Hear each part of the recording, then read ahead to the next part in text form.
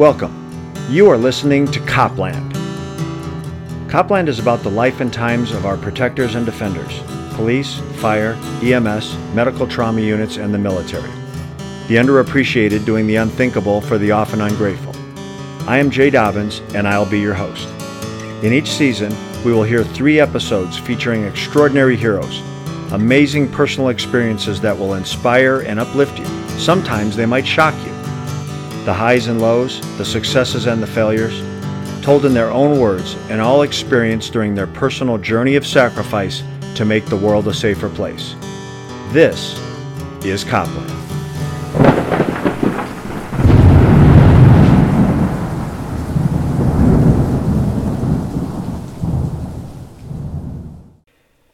You are about to hear a personal story told transparently with brutal honesty. A hard life, a good life, a glorious life spent in service to others. A mentor, a partner, a friend. If this sounds like the introduction to a tribute episode, it is. There is no person on the planet who knows more about the art of undercover than Charlie Fuller. None. No one. Period. End of story. He honed the tradecraft, studied it, perfected it, then spent all that was left of his effort, energy, and passion to pass that knowledge on to others, training over 20,000 agents and officers worldwide, selflessly volunteering every single bit of the knowledge he had gained to anyone and everyone willing to listen and give it a try. I'll do my very best in this episode to do what I've always done with Charlie Fuller, to stay out of the way, listen, and learn. Charlie's inspiration to be a lawman came from his father. Okay, my dad, he never went in the Army World War II because he had flat feet and they wouldn't let him in. But anyway, he grew up in Glendale, Tyler, Texas area, rural Texas there, and got out of high school and went to business college. Federated Business College in Tyler, where he learned to type and take shorthand, stuff like that. And he went to work for this guy at some company. He didn't like the way the guy did business. My daddy was such an honorable man, Jay, but I just can't even tell you. And so he sat down and wrote a letter to his congressman. He said, I need a federal job. And about 3 weeks later, in comes this application for the FBI. So he filled it out, and sure enough, they hired him. And my daddy was never an agent. He was actually the most powerful guy in the office. He was what they call the chief clerk, because he was in charge of all the files and everything. And under old J. Edgar Hoover, who was nuts, every 6 months, every office, he would send these inspectors in, and they'd go through all the files. And if the files weren't in order, then the SAC, special agent in charge, he's the one got sent to Butte, Montana. So Daddy was really, really smart, and he never had any issues with those inspections. And, and he did some pretty cool things. Back then, the FBI had what they call specials. It's what we would do now, like we send in an arson, ATF sent an arson group in there.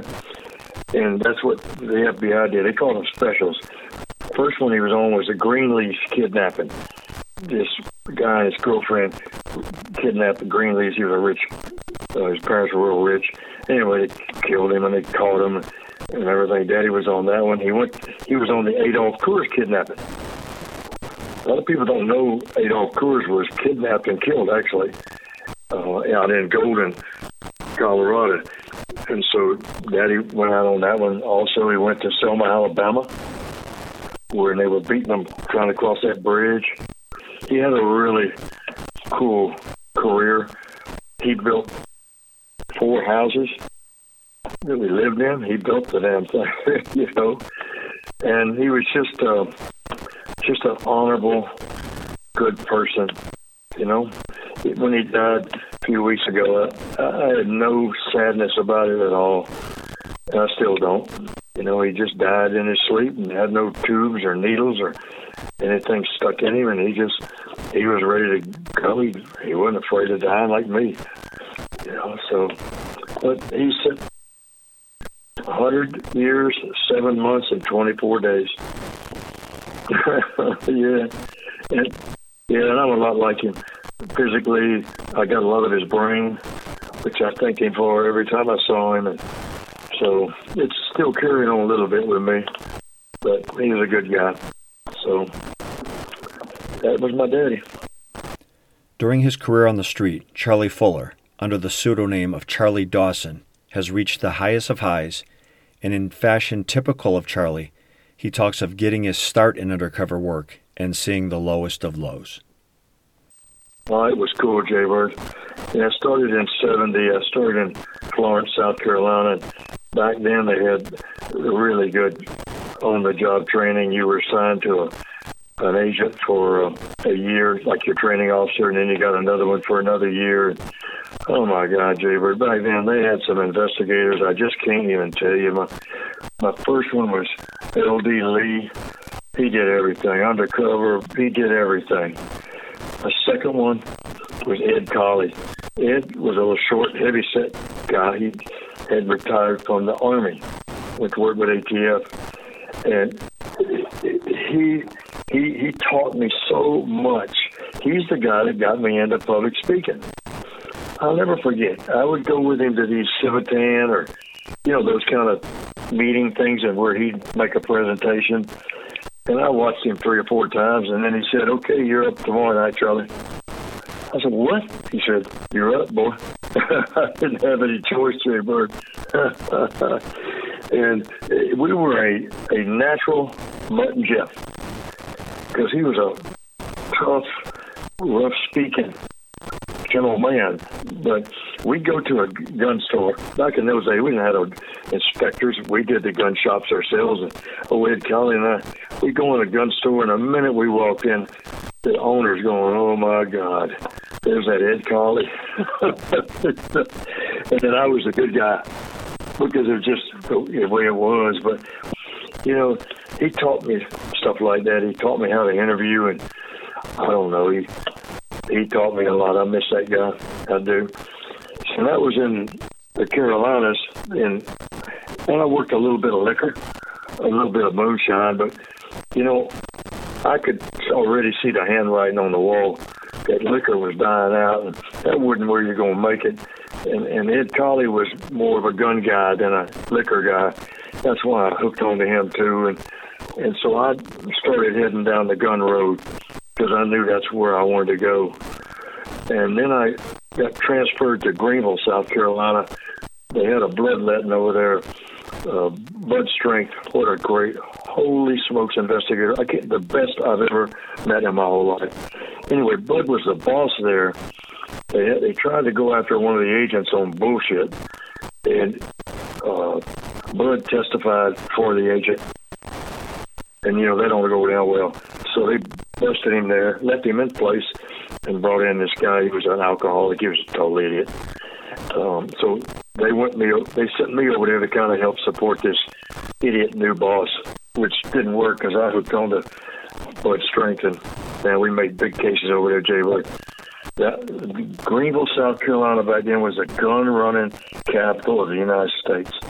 It was because of the interstates intersecting coming in there, and South Carolina didn't really have any state gun laws. I remember Bud and I made a case on the Abbotts, 500 falsifications of 4473. 500. And I don't know, it's just Bud Strength taught me a hell of a lot too. I had a good time there. And I wanted to get back home to Florida. So I sat down and created, and I mean created, this 8-page request for personal hardship. 8 pages, single space. It was about my mother-in-law and my wife. It was total bullshit, Jay. It was, it would make you cry, man. And anyway, so ATF finally said, well, I wanted Jacksonville, but they said, how about Orlando? I said, I'll take that, man, the heartbeat. So I went to Orlando. I've been on now 6 or 7 years. I hadn't done any undercover. I made undercover cases, but I had some great ATF guys doing the undercover for me. And I got down there as a year or so. I said, I need to try undercover. and I just decided I'm going to try it. And probably the biggest mistake of my life, Jay, my first undercover of any substance, I went long-term undercover in Polk County, Florida, right in the center of Florida, rednecks and cowboys. And the real issue was I didn't know nothing. I didn't have a clue, Jay Bird, okay? And my partner that put me with living there, he was a professional informant. You know how they are. I mean, they're treacherous.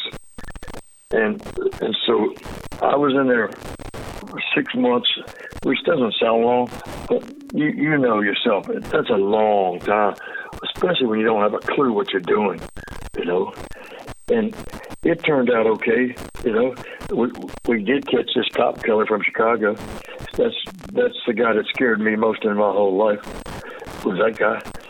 And but so it ended successfully. But I did a lot of things in those 6 months that were inappropriate, falsified ATF forms, all kind of stuff, sex with my secretary at the undercover residence, just crazy shit, Joe. You know what I'm talking about. And when it ended badly, we had to end it because of the snitch. But he gave me up. He gave me up to my bosses. But that was bad because I should have been fired. The good thing was my bosses were my friends, so they swept it under the rug. Now, that was good because I didn't get fired. But do you have any idea what the bad part of that is? I got no punishment for inappropriate behavior. And when you get no punishment, it's appropriate. Got me? It's like your kid. If your kid throws something at you and hits you with it, if you don't address that as inappropriate, they'll throw stuff at everybody. And I know people that listen to this say, oh, there's no way. Wrong, man. I was addicted to undercover when I left Polk County. And I had this sense that as long as I'm making undercover cases and all, it's okay to fudge a little here, do a little there. You know, I mean, that's the truth, which almost led me to disaster. That's a kind of a later story. But that's the truth, man. I got no punishment for inappropriate behavior. So, and then from then on, I did a lot of undercover. It's really all I wanted to do. And kind of cut to the end there. This goes on 6-7 years. I get to where I'm smoking weed. I mean, damn, son. My mama, if my mama had ever known that, she'd kill me, Jaber. That was so non-trustful. I can't even tell you, man. I can't tell you. And I was doing all kinds of stuff with informants, and I got divorced. I was living with this gal, and if I'd have stayed with her, I would have ended up in prison. I was headed to prison. There's no question in my mind. That really scares me to this day, boy. I can't even tell you, Jaybird, but I was headed there. And just doing all kinds of crazy stuff. Honestly, God saved me. It came in the form of my second wife, Connie Smith. And she was a state agent in Florida and had been stationed in Tampa and dated Joe Benitez, ATF, what a great investigator. Anyway, and they transferred to Orlando, and the ATF guy said, why don't you look up Charlie? Hell, he's divorced anyway, so she did. I was attracted to her. She became attracted to me, and she saved me, man. I quit smoking weed. I even quit drinking. I really cleaned up my act. Really cleaned it up. Like I should have been acting as a special agent the whole time. And so we were married for, what happened was, when I realized she didn't want Charlie Dawson, that was my undercover name, and that's who I'd really become, Charlie Dawson. She wanted Charlie Fuller, and that's why, I cleaned up my act. I actually kind of quit working undercover. I would do a cameo here or there. But I got my fix by setting up as a case agent, putting together long-term undercovers. And the first one was Connie. We had this target, Fred Tuck. She wanted to put him in prison, and I wanted him because he had slipped by me. I did an undercover on him a few years before, a $10,000 cigarette deal out of North Carolina. Stupid. I had back then we go to a junkyard and get a tag and put it on an undercover car. And that's what I had. He had connects, and so he ran my tag, and it came back stolen. And it just totally hanked him up. He shut everything down. He wouldn't even talk to me. So he was on my list, and so we put together a long-term undercover in Cocoa Beach. I had a great, I wanted a male and a female. And the female I wanted I found her blonde, Gloria Smith. She was a state agent, alcohol, tobacco tax. And then I found a great undercover. His name was Terry Altman. You never got to meet Terry because he committed suicide, but man, he was a great guy. He looked like Charles Manson. He's scary as shit. He looked just like, he's scary looking.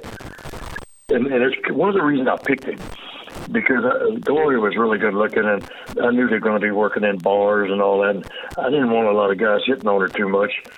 And so Terry, this crazy looking guy, he posed as her girlfriend, and everybody was really kind of afraid of him. He never talked mean, or they were just, how you go in a bar and there's a crazy guy, you ain't going to mess with him. You know that, right, Jay-Bird?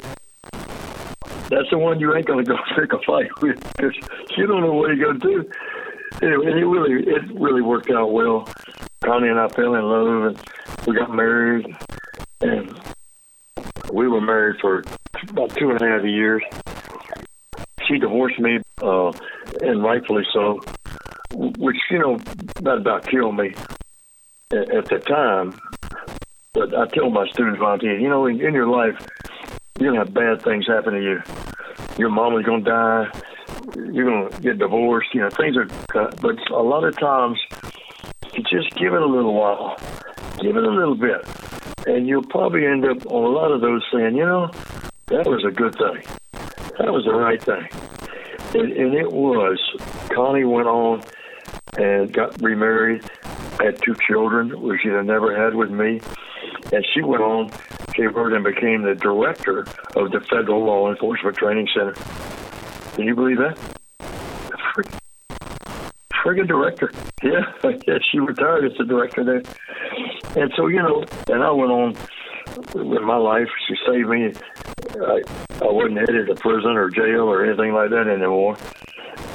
And so that's how I kind of got my fix on undercover, setting up long terms. I'm getting divorced. I had been to the undercover school at ATF Academy, and believe it or not, that was run by Bill Benson. This was long before Kelly, and I enjoyed that class, And Benson asked me to come back. We did a class for the IRS Internal Affairs. And so that's where I kind of got my taste for teaching. And so then Pat Kelly, the Godfather, was retiring, mandatory. And his position was really complex with all the practicals and everything. And so they wanted to double encumber him for a year. So I was getting divorced. I needed to get out of Orlando. I put in for the job. Pat had seen me in action. He knew I could teach, and he knew I had the right heart for it. And anyway, so they picked me for that to replace, or to come after Kelly. You can't replace him, but, And so I headed up there to the academy and worked, drank everything with Pat Kelly on the side for a year, and then he retired, and I finished it on. I was there 6 years, trained 1,200 new agents, and I had a good time there, Jay. I worked really hard. People think it's fun at the end, and I had fun. But I worked really hard there, but I enjoyed every damn minute of it. And then Internal Affairs come after me, and it was all bullshit, or they couldn't prove it, And anyway, I pissed off Dan Conroy. I'll call his name. I hope he listens to this, because he had to retire in shame because of Waco. And when I was Internal Affairs was on me, he was number 3 guy up there. And anyway, I did some statements that he didn't like, And so he said, I remember he called boss there at the academy, Don Bell. What a great human being. Holy smokes. Anyway, it said, we're sending Fuller to L.A., Los Angeles. Well, that didn't work, because then he told his boss, I can't remember his name, who said, no. We usually let those guys go where they want to go. You can't be doing that. And I think the number 2 knew I'd come after their ass on age discrimination and everything else. So I negotiated it out. I went to Atlanta. I did about 19 months in Atlanta. And, I worked with old Vince Cefalu there. We had a good time. He was working the Outlaws there in Atlanta, which had just about been destroyed, but he put the final nail in their coffin. And then I retired. I decided, I ain't got time to go round up a bunch of snitches, and I can't shoot like I could. I can't fight like I wanted to fight. And so I'm just going to retire. So I retired 16 days after I was eligible. That's 50 years old, 16 days. And it was a little traumatic for me, because it was kind of quick. And, one day, I'm not an ego type guy, or really not. But one day you're Special Agent Charlie Fuller, and the next day you're Charlie Fuller. You don't have no badge. You don't have a gun. It was just, I had to get used to that. It took me a couple of months. But that was a little traumatic. I think when you're going to go and you got a year, it's not near as traumatic. But I don't regret it, Jay Bird. I don't regret one day of it. Before undercover storefront operations were the rage, or we figured out how they worked, Charlie established one of the very first in existence, inventing it on the fly. And I guess nowadays they would call it a storefront. Back then, they didn't do that. But what happened, I was in Orlando, and the sheriff there in Seminole County came to us and said, look, we got these 2 brothers, Albert and Roger. They own a big used car lot in Sanford, Florida, just outside Orlando. And they're stealing stolen property. We can't catch them. A lot of the Sanford cops hung out there, and he wasn't saying they were crooked cops. They just hung out drinking coffee, stuff. So he just said, I can't catch them. I need help. So I got to thinking about it, and I said, you know what? I want to see if we can't open an undercover used car lot. So I'm thinking, what undercovers? I mean, boy, I had a lot to choose from in ATM. And I said, I'm going to take Bob Hofer. He's still alive. He's in Pensacola. Florida investigator. Holy smokes. Anyway, so I said, Bob, you want to do this car lot? He said, hell yeah. And then I picked Frank Frazier out of Atlanta. Now, Frank was way old school, great undercover. I mean, I can't even tell you what a hoot he was. But anyway, so we go and we opened an undercover used car lot in Sanford, Florida. Now, I will say it was a chicken shit car lot, okay? Our office was a little storage building. But, Jay Bird, we didn't badge anybody. We got bonded. We got licensed. We got it all, man. Spencer Auto Sales. And so now my guys are fixing to go in there and open this car lot. So I went to, and this was a multi-agency. I love multi-agency deals. It was, we got Seminole County, Florida Alcohol, Tobacco, FDLE, Florida Department of Law Enforcement. And so even DEA became involved too. So, it was a big deal. And I went to Beverage first. I said, give me them cigarettes. I knew y'all see cigarettes. They gave me all the cigarettes they had, the liquor, all that. And so Bob Hofer and Frank Frazier, when they opened, the day they opened the car lot, they were in town trading cigarettes. selling them. Now, we could sell them because the money went right back into the car lot. You know, now you couldn't do that kind of crap. But, so they became known pretty quick. These are bad guys. They're bad guys. And so we caught the Hunt brothers. They ultimately delivered 100 pounds of weed to us, which back then in Seminole County, that was a big deal. You know, and that thing went on for about 7-8 months. We caught a bunch of other people too. And I don't know, and then you got the bureaucrats. You experienced that with the, working the Angels and all that, you know. So here we are. We got the car lot open. We've been open about a month or 6 weeks. Here, Dan Conroy, my sack, calls me. You guys aren't selling cars, are you? I said, well, it's a car lot. He said, no, you can't sell no cars. You can't sell no cars. Somebody might get hurt or something. I'm like, what the hell? So I said, okay. And I had a really good friend. I documented him as a snitch who was a used car dealer. So we kind of ran the cars through him. So it looked like we were selling cars. But the only car we ever sold, Jaybird, this is funny as hell. Hofer and Frazier, they going down buying guns or whatever they were doing. And there was a big car detail place kind of behind us. And there was a kid there that was, he was kind of retarded, okay? There's nothing wrong with that, but he just was. And so they said, look out for the car lot. We'll be back in a few hours. That kid sold a damn car. And Dan Conroy, if you hear this, I never told anybody.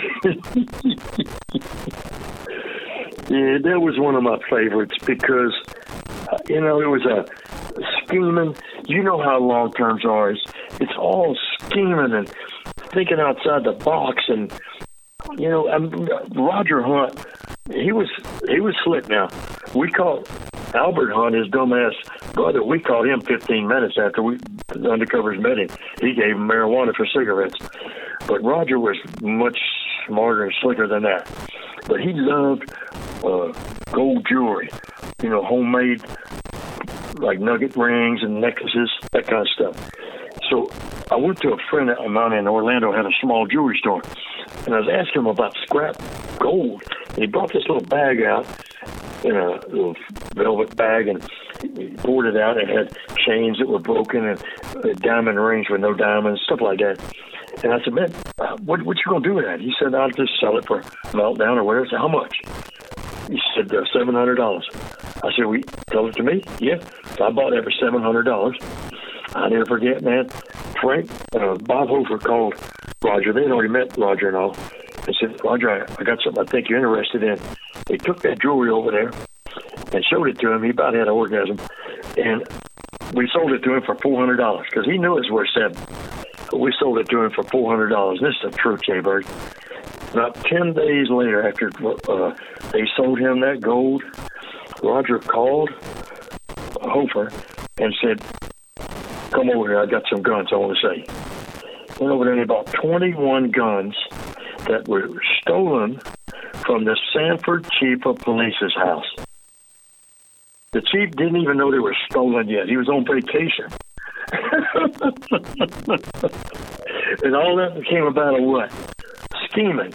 You know, it's like y'all fake that killing that guy in Mexico. That's the fun on long terms, is the damn scheming. Right? You know it is. Yeah, that was my favorite. I did some others I liked a lot, but that was my favorite of all. I always viewed Charlie as smarter than the rest of us, at least smarter than me. I asked Charlie if he had a most perilous event to recall. Those street smarts allowed him to be comfortable in uncomfortable situations. His courage was found in his intelligence. You know, I read your email yesterday, Jay Bird, and I was thinking about it last night, and I don't remember thinking that way. I mean, I know I was in a couple of places that I wasn't comfortable, but I wasn't stupid. Early on I was stupid, but later on I wasn't stupid. I didn't look at it that way. I just thought, well, other people come in here bad guys and do the same thing I'm doing. He ain't killing them regular. You know, and I had made some big mistakes and they didn't kill me. So I didn't have that. Does that make sense to you, Jay? I got my daddy's brain. I'm a really smart guy. I'm just telling you I am. You know, and smart guys make really good undercovers because you just work your way out of that. You know, you've faced it many times. What the hell? And then something will come to you. And it's the perfect solution. And you think, where the hell did that come from?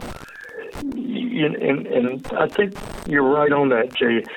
And you look at all the guys, Mike Yacht, you know, all those guys, they were smart. They were smart. And they just worked their way out of it. But I felt like I could work my way out of it, and I did. Being courageous, relying on clever wit and quick thinking did not eliminate perilous situations. Oh, yeah. Oh, yeah. And this involves our buddy Ken King. You know, Ken was started in Orlando. And he and I worked together a lot. And undercover, man, we were bad to the bone, Jay Bird. Because he was smart, too. But he was quiet, laid back, thinking about how you're going to kill him if he had to. So Ken and I, you know, we did a lot of cold knocks. We didn't, you know, we had snitches, but we didn't need a snitch. We weren't afraid to go cold knock. And so we got information on this guy in Brevard County, that's Cocoa Beach, that area. We're selling bombs. So we load up, we go over there, I'll never forget. It's right off, you could see his house, you could see I-95 South from his house.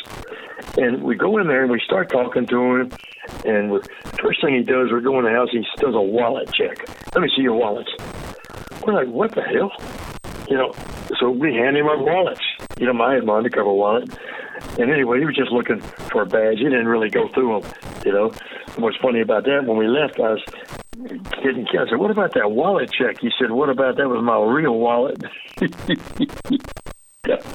But he had no badge. So anyway, we're talking to him about bombs. And he said, come here, come on, I'll show you something. Come on. And we go outside. He's out in the kind of the middle of nowhere. We go outside, and he goes over the other side of this pond or whatever, and he comes back. And he said, what's this? Boom. He sets off a bomb. The bomb. And I remember, scared the shit out of us. But I remember looking at Ken thinking, Ken was thinking the same thing. He just destroyed our evidence. He just blew up our evidence. We got no bomb to buy.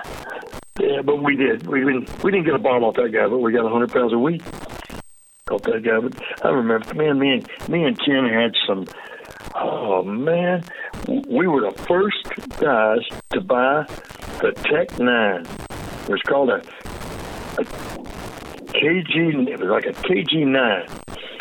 He and I go down to Vero Beach, Florida. And this guy, and this Tech 9, all you had to do, it fired from an open boat. So all you had to do was clip the little retaining thing off, take the side cutters, and that thing would go full automatic. And I remember we bought that thing off a guy and sent it to headquarters. They said, what the hell? They hadn't even seen the gun. And then that thing evolved into the KG 99 and the Tech 99 and all that stuff. But I'll never forget. We decided we're by ourselves. We ain't got no cover team. And we decided he's going to deliver another machine gun. Let's just take him down. And it's outside in the back of this little bar. This is funny as hell, Jay Bird. So we come outside in the back, and I said, "Where's the gun?" He said, "It's under that beer flat." I said, a cardboard box. I said, "What? It's under there." Like if he didn't hand it to me, he wasn't guilty. So I get it. It's all good. It's all automatic. So we're federal agents shown to arrest. We grab him. And we got him, fortunately, we got him handcuffed pretty quick. And then we got him handcuffed and said, "Come on over to our car. We're going to take you to jail." And we got a Cadillac sedan, a really high-end Cadillac there. And we're telling him we're federal agents, but he ain't believing it, Jay Bird. And when he saw the Cadillac, he said, oh my God, don't kill me. He thought we were mobsters. We were going to take him over and kill him. He truly did. And then it gets even funnier, Jay. So then we throw him in the back of the Cadillac, back seat, And we looked at him, we said, where's the jail? Because we didn't go to Indian River. We didn't know where the jail was in Indian River. Oh, he started wailing in. Oh, my God.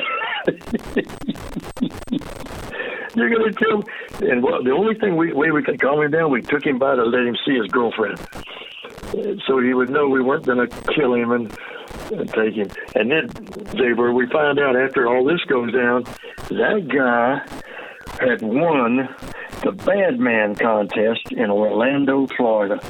You remember those Bad Man contests?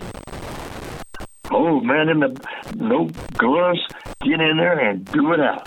He won the damn thing. He was a badass pitcher. We just got lucky and got him cuffed before he could do anything. Ken and I still laugh about that. I swear to God. I'm sorry. That was funny. Now, come on. When Charlie landed at ATF's academy to run the field operations training, none of us yet fully understood that we were being taught by a national treasure. He battled the system to surround himself with the best of the best, then demanded a job first, place second work ethic from those he recruited to help him. I enjoyed that. But the part I enjoyed the most was all those instructors I got to bring in. Sully and Box and Langley and Bambi.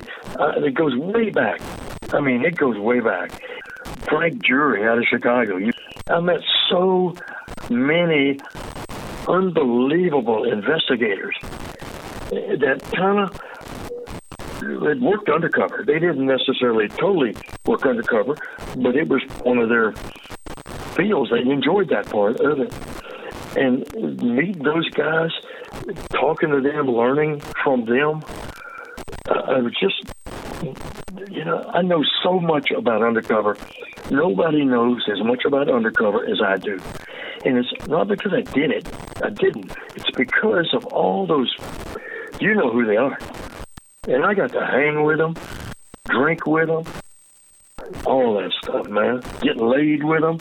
We did all that shit. Vince left a lot of it out. But I got to do all that. And that was what it was all about, Jay.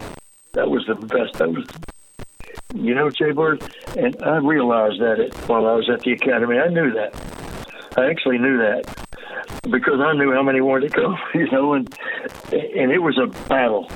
It was a constant battle for me because they were always getting in trouble because they worked. They made cases. They got in trouble. And so their SAC didn't want to let them come. And then I'd have to go to the boss there at the academy and say, Don, give me a break. Will you call this SAC and explain to him it's difficult to get those kind of instructors? So they loved me for that, too. They knew I'd go to bat for them, And so, yeah, I knew it was. And that gave me the pick of the litter, Jay Bird. The pick of the litter, boy. There were people, he's a good undercover. I didn't like his attitude. I wouldn't have him. He didn't have a heart. And you're right, Jay Bird. I demanded that, and I got it, too. Because if you didn't want to give me that, you weren't coming back. You were not coming back. And if you didn't have heart, you had to have heart. You know what heart is. You got to care about people that are going to go work undercover. You know how difficult it's going to be for them, how scary and all that. You got to have heart. You had to want to give them everything you could give them to make their career easier than yours. And that's the people I selected. And there were a bunch, Jay Bird, they only came once. And I didn't give a shit. You ain't coming back. I didn't care. Yeah, that's been my whole thesis, my whole training career. They don't care if some guy bought 6 kilos. They're not going to buy 6 kilos. Okay, they're buying street dope. And they don't care about that. They want to hear you admit, man, you would not believe how stupid I was because this is what I did. And so when they critiqued those practical exercises, they didn't just say, well, you're a dumbass. look how stupid you were. They would say, man, I did the same thing, but not in a practical. I did it in real life. So don't feel bad, you know. They all admitted that was one of the rules. Behave yourself while we're working, and then, you know, tell them your mistakes. Tell the truth. They don't care how much shit you bought, you know. You teach a lot of these guys, and you go out and drink with the students, and they say, tell us some stories, Charlie. They want to hear stories, you know. And I'm thinking, okay, but I didn't. It just wasn't my thing, and it wasn't y'all's thing either. It really wasn't. You know, y'all never sat around talking about how great you were. Y'all talked about how stupid you each other were. And that's how it was. Look, Jaybird, and I think you'll admit this, undercover is actually one of the easiest things you can do as a cop. It is. All you're going to do is just befriend them and betray them. Really, it's not hard. Think about it, Jaybird. You know, you go meet a guy, cold knock, hey, I need some dope. It's not any different sitting in a bar with some chick, say, hey, I'd like to take you to bed. It's the same damn thing. Other than there's maybe some risk involved there. And that's what I tried to convince people. If I can work undercover, get out of here. Anybody can. You admit that too. I've heard you say it. And that was the call. I just wanted to say, go try it. They ain't going to kill you. Okay? You're going to make mistakes. You make mistakes playing football. You make mistakes doing interviews. It ain't going to kill you. And that's what I try to instill. But those instructors that came and helped us, Jaybird, those were the real deal. I didn't have to put a lot of confidence in them, but I told them the truth. I said, you got it together. I want you back here. And you know I had a core group that I liked having there because they had heart, man, and they had confidence, and they were going to sell that to everybody they met in that class. Everybody. So I miss that, Jaybird. I miss that. I truly do. But you know what? You know what my legacy is, Jaybird? It's on my refrigerator. And because I open it to get beer. And it says, this makes me smile. Wow, this is tough, Jaybird. But I don't want my life to be defined by what is etched on a tombstone. I want it to be defined by what is etched in the lives and hearts of those I've touched. And I know that's my legacy. I know that. People can say, well, you're all cocky and all. I don't give a shit. I know that's my legacy. I've touched a lot of people in my life. You have too, Jaybird, and other people have too. It doesn't make me special, but it is what it is, and that's a pretty good legacy. I'll take that over any undercover buy I ever made.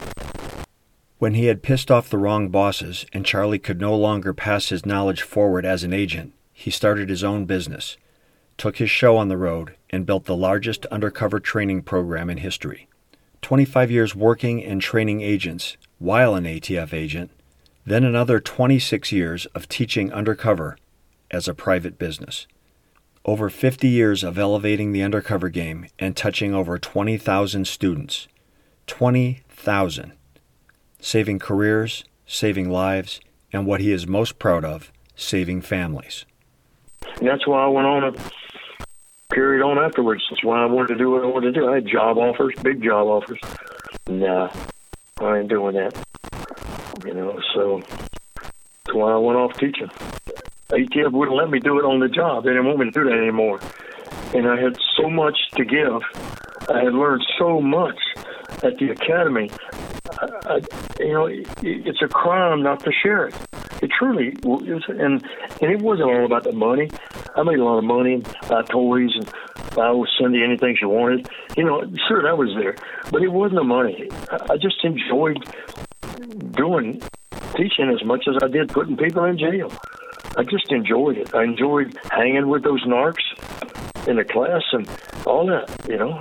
It was just, then we did practical exercises over Meridian, Mississippi. So I got to bring in instructors there, hardcore undercovers that had heart and wanted to share all their mistakes and everything else.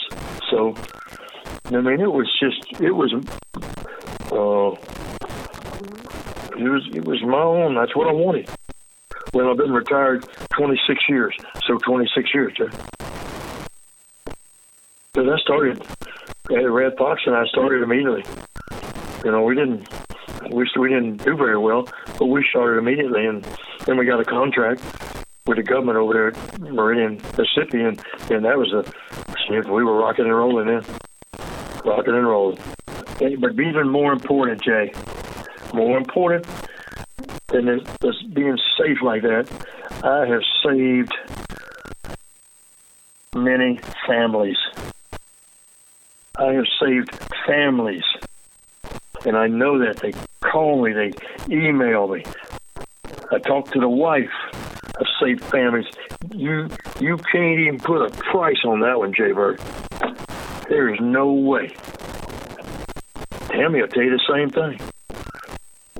That's what I've done. And others have too. I'm not just the only one. But because I guarantee you, Jay Bird, they're at the academy, state and local undercovers and all, you guys are off duty at night drinking with the students, having a good time. There were some people, y'all saved some people there. Their family. You saved them and their family. So it ain't just Charlie, you know. I've heard it many times over the years, Charlie's duck theory. Our relationship has always been one of honesty. I didn't always like what he had to say to me or about me, but I always knew that it was from the heart and it was the truth. You know, undercovers, it's an art. It's an art. That's all it is. So you can train, practice, rehearse. You can do a lot of things, you know, become a great undercover. But it's so easy to lose it. It's my duck theory. When you look like a duck, talk like a duck, act like a duck, deal with ducks, dress like a duck, it's easy to become a duck, Jay Bird. You were close. You were close. I know you were. I even know when. So you know how easy it is to get sucked into it. And then family don't matter. The only thing that matters, I got to go get me another bite. You know? And it's the nature of the beast, Jay Bird. Because it's like you, okay? I know you pretty well. I've known you a long time. And when you were in there doing the Angels, that big long term thing, you know, Galen and I, we're looking at you. We kind of look out for you a little bit, you know. But then you evolved into that egotistical piece of shit. But Jay Bird, you have to have that. Because when you're working undercover, especially long term, or, you know, when you got to go deep meet a guy 6 times, 10 times, 20 times, much less see him every day of your life, you got to believe in yourself. You got to believe, I can do this, and my ass is bad. And you get egotistical because you have to. But then, once it's over, you evolve back to, hey, I was at the right place at the right time. Do you understand what I mean there? It's the nature of the beast. You have to believe. If you don't believe, the bad guys ain't going to believe, Jay Bird. They ain't going to believe. No matter how stupid you are or how many mistakes you make, if you don't believe in yourself, they ain't going to believe. So I try to explain that to them and say, take it easy on these guys that work a whole lot of undercover. Sure, they get egotistical, but it's going to come back. They'll be the right guy. Just give them time. Yeah, give them time. And then the last thing I tell every one of them is, nobody knows how much fun I had working undercover. I had a lot of fun. But I would give it all up, Jay Bird, if I had Francis, Stephanie, and Adam. And that was my first family. That was my family. And I lost them. I'd give it all up. Give it all up. Give it all up. I would, man. Because it ain't worth it. And I try to convince them of that. And, you know, that's where I get some of those guys that email me after class and, you know, thanking me and say, I went back and talked to my wife. I'm going to fix it with my wife. What's that word, Jaybird? What's that word? You can't put a price on that one, boy. It's the psychological risk. They don't believe me all the time. You know, they think I can handle it. Not a big deal. Not losing their family and stuff. That's the hardest part, Jaybird, because they've never experienced it. They don't, even though I tell them what happened to me and everything else, they don't, oh, I can handle it. I can handle it. Because they think they can. And some do. Now, don't get me wrong. Some do. To me, that's the hardest, is to convince them it ain't worth it, man. Look into the end right here. You know, what's going to happen to me when I'm retired? What do I have in my life when I'm retired? A bunch of undercover stories? That ain't worth nothing. You can write a book? Okay, write a book. You know, but what's that? You know, I mean, what family are you on? That's the hardest thing to convince them. Truly is. That's why I love giving my psych class. I won't do a school without doing it. Just won't do it. You know, so that's, and another thing I try to stress to them is that in their undercover career, they are going to be, let's just use the word challenged by the bureaucrats in their department. Because a lot of those bureaucrats are dumb as a rock. And they are going, I mean, I open a used car lot, and they call me and say, are you selling cars? What the hell? I had every document. You know, and you have to remember, Jaybird, you'll testify to the same. If we hadn't had the bureaucrats screwing with us, we'd have made some hellacious cases. Holy shit. Am I right? Yeah, you know it, man. So I try to tell them to focus, stay focused. You're going to have your ups. You're going to have your downs. Just stay steady.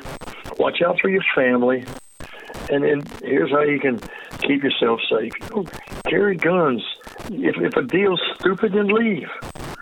That's number 2, Jaybird. Convincing them to walk out of a deal. That's almost impossible. Even though I got a video interview of Hank Oakes up in Baltimore, Maryland. Gets shot in the head. That's a head on undercover deal. And he tells him in an interview, you know, before I got shot, I would never walk away from a deal. No way. He said, now I'd run. And you yourself, Ken King and I have been in that where we should have walked away. Every physical confrontation I got into undercover, I could have avoided if I had just walked away. But I ain't walking towards you. You know, you learn that later on in life, you know, even as an undercover. I remember when first time I heard your story about the Hells Angels, you know, I never forgot it. The one thing in there, a lot of things, but the one, and I even shared it with the students, the one thing I remember you saying is, you got your crew together, and you're fixing to go out undercover, you know, with the Angels on it. You'd sit down and say, okay, guys, we're leaving early. We're leaving early. Right, Jaybird?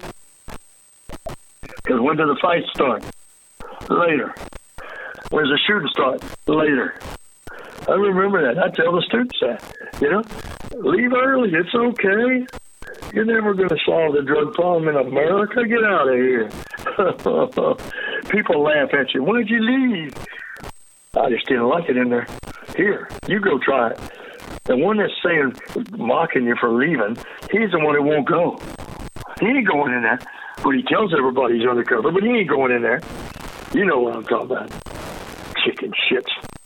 I don't like them kind of people either, Jaybird. But man, there is no shame in leaving. And You'll know when it's time, but you just don't do it. Most people that get shot, beat the ass, whatever, they could have left, and later they said, yeah, I wanted to leave, but I just didn't leave. All I can hope is, and I know I've left some, when I pass on here, some people that respect it, like you respect the profession, want to teach people, stuff like that. That's important to me. I picked Carlos Paxali, and then I picked Jim Langley, to follow me at the academy, because they had heart, they had experience, and they wanted to share it, and they wanted to teach people. That's why. And that was not easy for them. It meant they had to leave the world of undercover, the world of investigating, which we all loved, and so they gave up that as a favor to me. So, and they did me well. They did me well. The one that comes to mind is Joey out of Cleveland. Joey DiMuzio. I saved Joey. I saved him. And he's married, got a kid, all that. And that's on me. And he knows that, and he appreciates that, And that's, I can't even tell you what that means to me. And I know I saved that kid. I saved some others too, but that one I know. You and some of the others, hardcores that were in the training, and I'm talking new agent training. You could tell you were dedicated to UC, and you guys went on and did that. You went on and did that, and Bayless and there was other Chicago guys. All those guys. You know who I'm talking about. They enjoyed it in new agent training.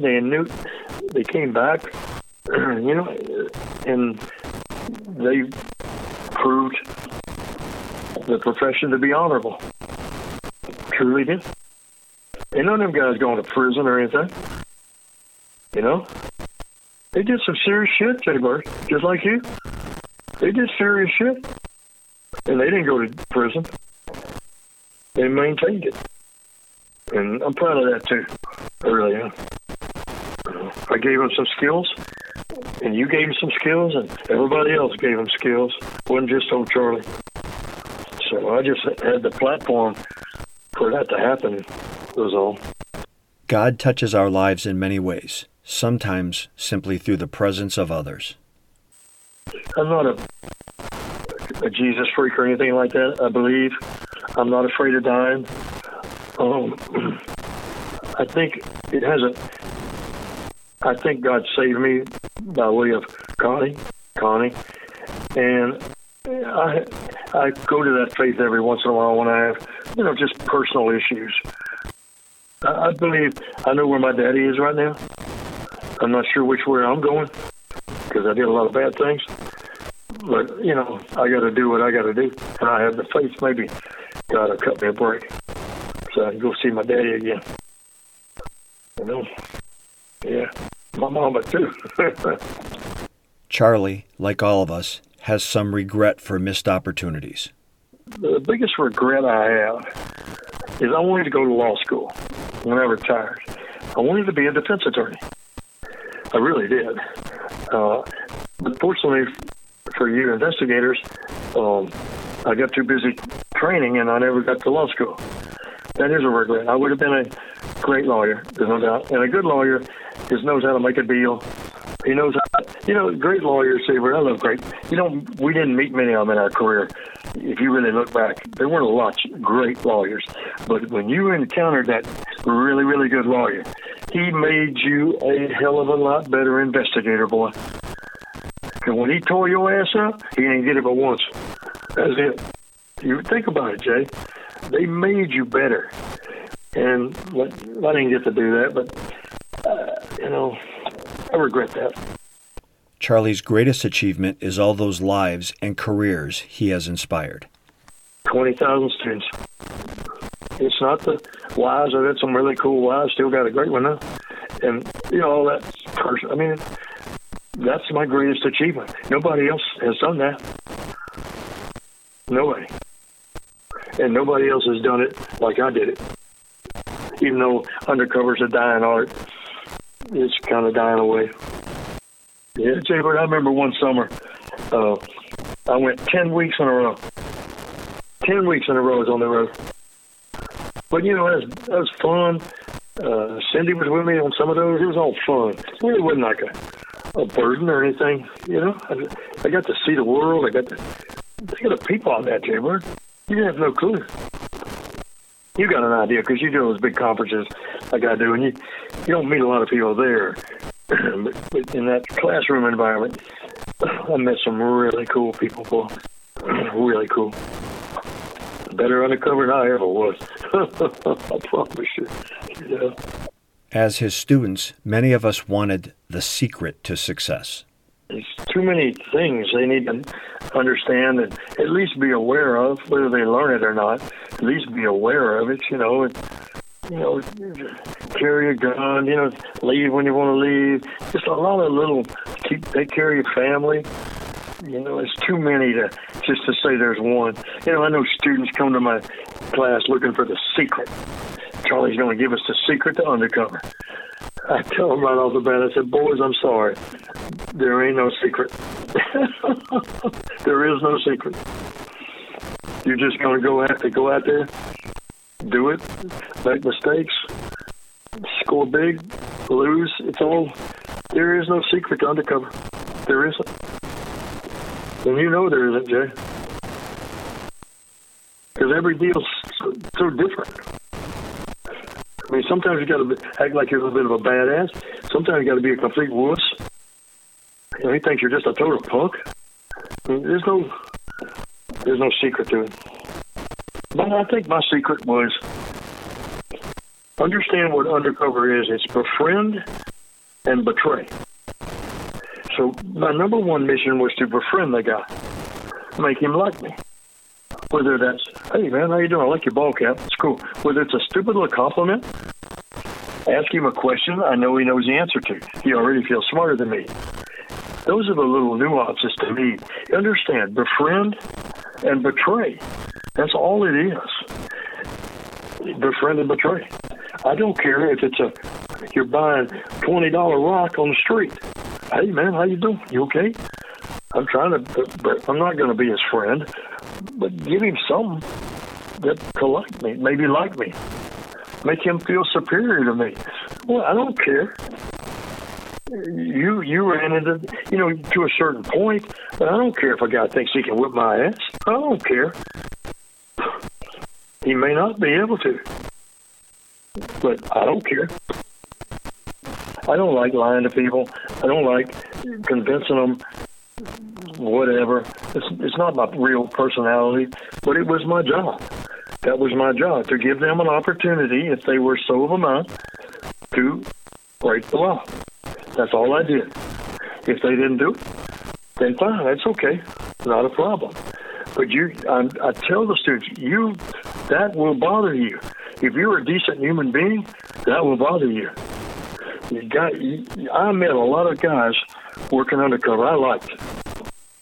I'm talking good old boys that were selling a machine gun. They were good guys, but I liked them. But I had to befriend them, and then I had to arrest them and testify against them. That's my job.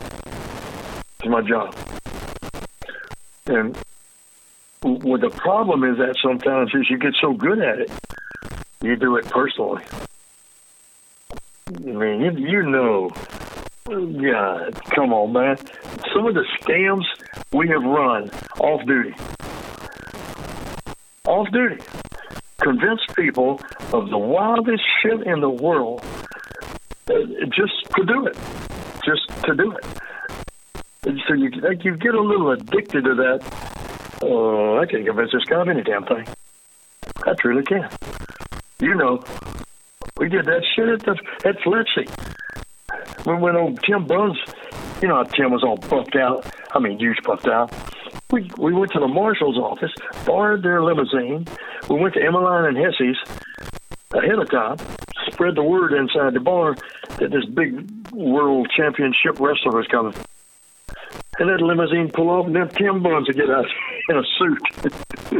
All the girls all over his shit. And we just did it for what? Just to run a game. Just to run a game. And you can get addicted to running a game. You run a few games in your life, Mr. Dobbins.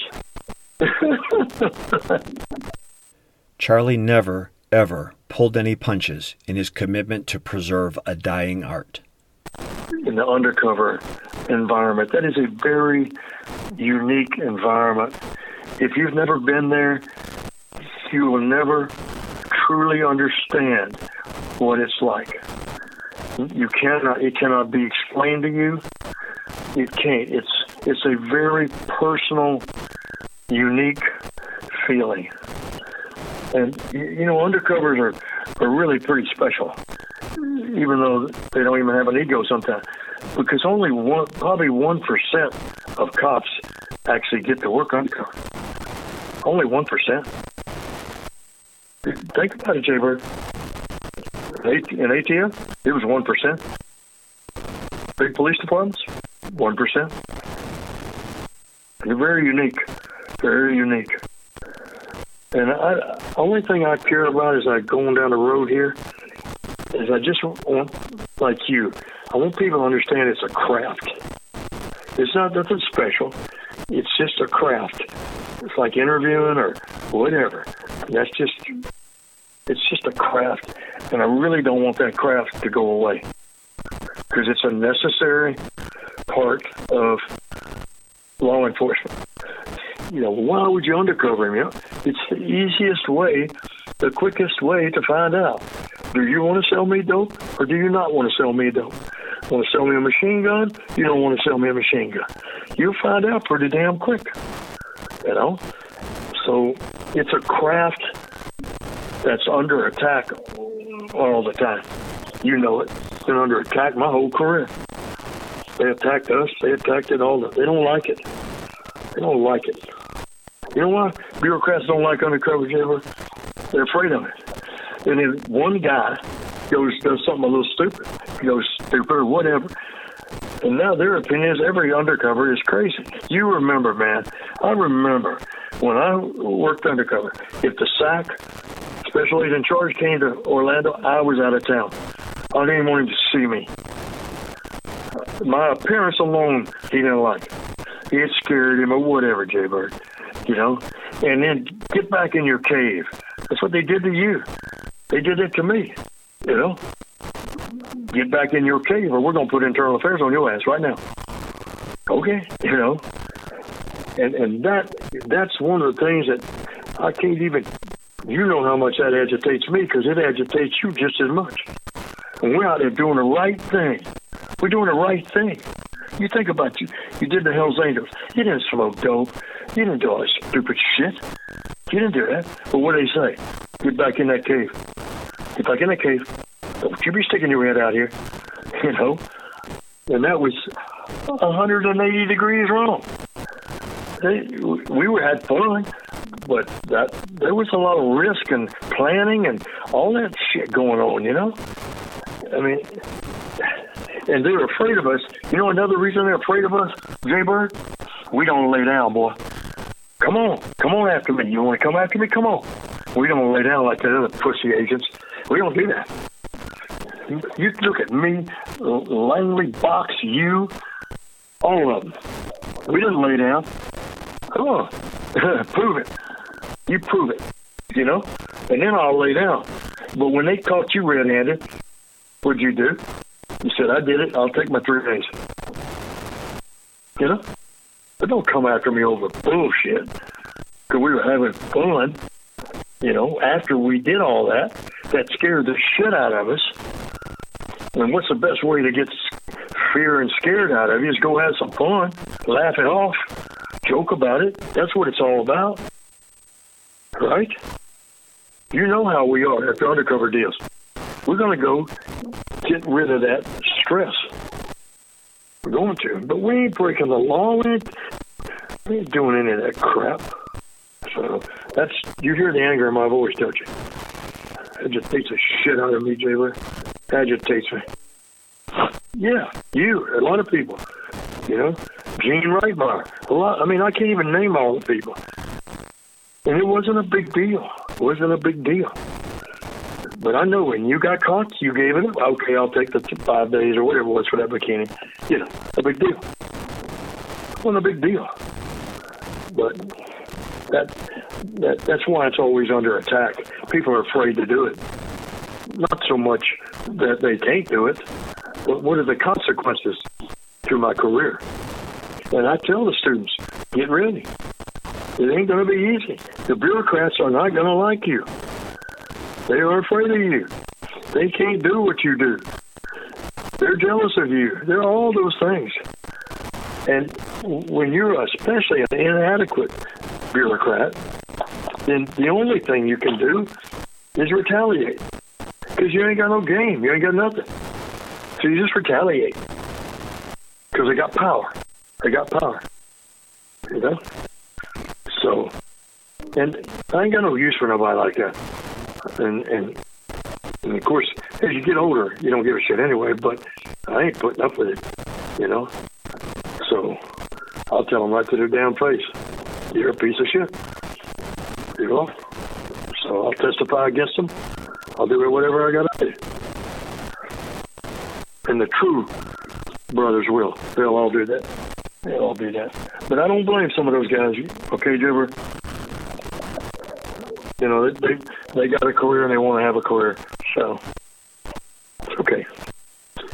Yeah, you know that's true. And you know how they're going to talk about you, and I know how they're going to talk about me. And that's all I need, man. That's all I need. During this chat, Charlie mentioned a literal murderer's row of undercover meat eaters. He worked or trained with all of them, some of the very best to ever strap on a body wire. When I think of Charlie Fuller, his life, his contributions, what he did for me personally and professionally, Charlie, you have inspired many of us in ways you may never know. That is why we love you. This is what comes to mind when I think of Charlie Fuller. Live your life like a comet. Burn bright and fast and light up the sky. When you are gone, leave with a brilliance that makes others stop, watch, think, and wish. Dare to strap on wings and fly. That's impossible, said pride. It's too risky, said experience. It's pointless, said reason, standing next to logic. Why not go ahead and try it, said the heart. But what if I fail, said fear. Then courage looked at all of us and said, but what if you can fly?